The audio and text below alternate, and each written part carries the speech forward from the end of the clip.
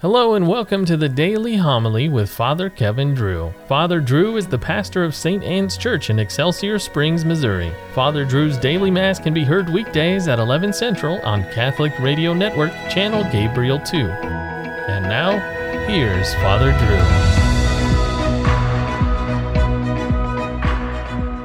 Drew. A reading from the first letter of St. John. Beloved, we know that we have passed from death to life because we love our brothers. Whoever does not love remains in death. Everyone who hates his brother is a murderer, and you know that anyone who is a murderer does not have eternal life remaining in him. The way we came to know love was that he laid down his life for us, so we ought to lay down our lives for our brothers. If someone who has worldly means sees a brother in need and refuses him compassion, how can the love of God remain in him? Children, let us love not in word or speech, but in deed and truth. The word of the Lord. I will bless the Lord at all times. I will bless the Lord at all times. His praise shall be ever in my mouth. Let my soul glory in the Lord. The lowly will hear and be glad. Glorify the Lord with me. Let us together extol his name. I sought the Lord, and he answered me and delivered me from all my fears. Look to him that you may be radiant with joy, and your faces may not blush with shame. When the poor one called out, the Lord heard, and from all his distress he saved him. The angel of the Lord encamps around those who fear him and delivers them. Taste and see how good the Lord is. Blessed the man who takes refuge in him. Fear the Lord, you his holy ones, for naught is lacking to those who fear him. The great grow poor and hungry, but those who seek the Lord want for no good thing.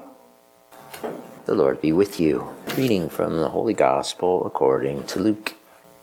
Jesus said to his disciples, "To you who hear, I say, love your enemies, do good to those who hate you, bless those who curse you, pray for those who mistreat you.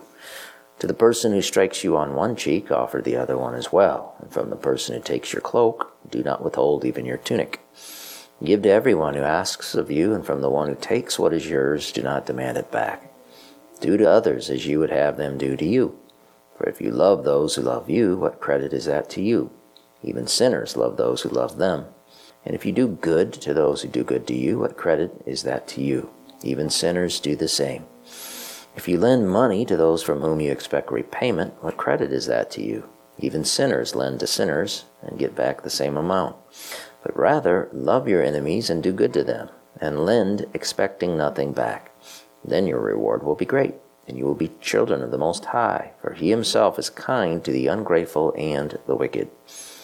Be merciful, just as also your Father is merciful. Stop judging, and you will not be judged. Stop condemning, and you will not be condemned. Forgive, and you will be forgiven. Give, and gifts will be given to you. A good measure, packed together, shaken down, and overflowing, will be poured into your lap. For the measure with which you measure will in return be measured out to you."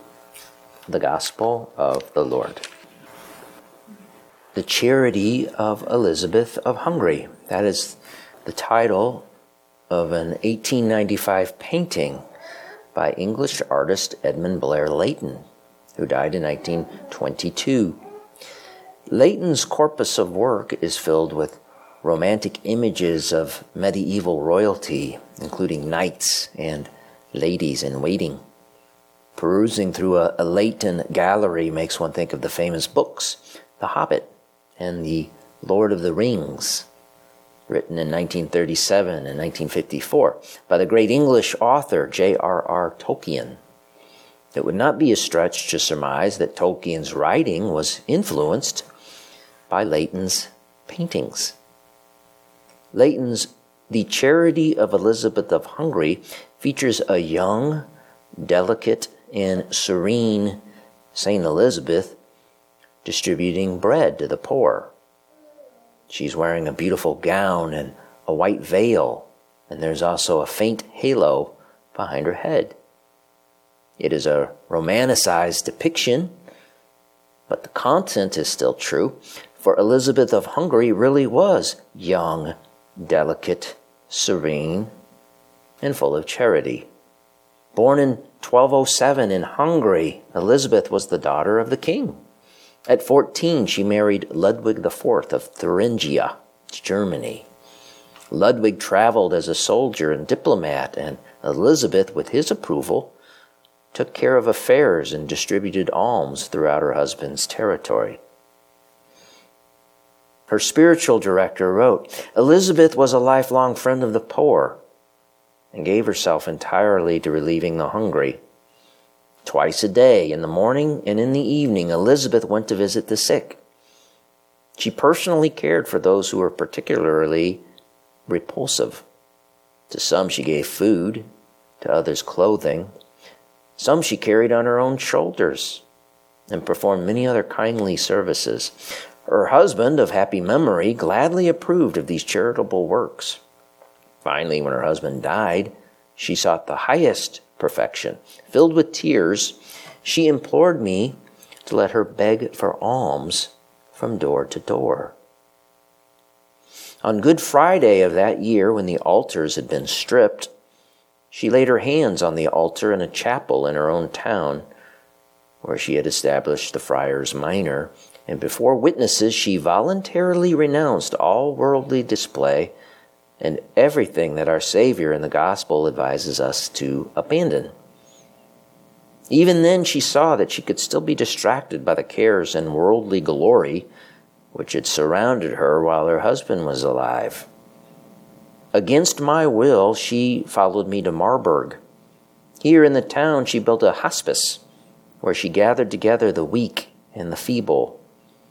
There she attended the most wretched and contemptible at her own table. Apart from those active good works, I declare before God that I have seldom seen a more contemplative woman." Saint Elizabeth of Hungary died on November 17th, 1231, at the age of 24.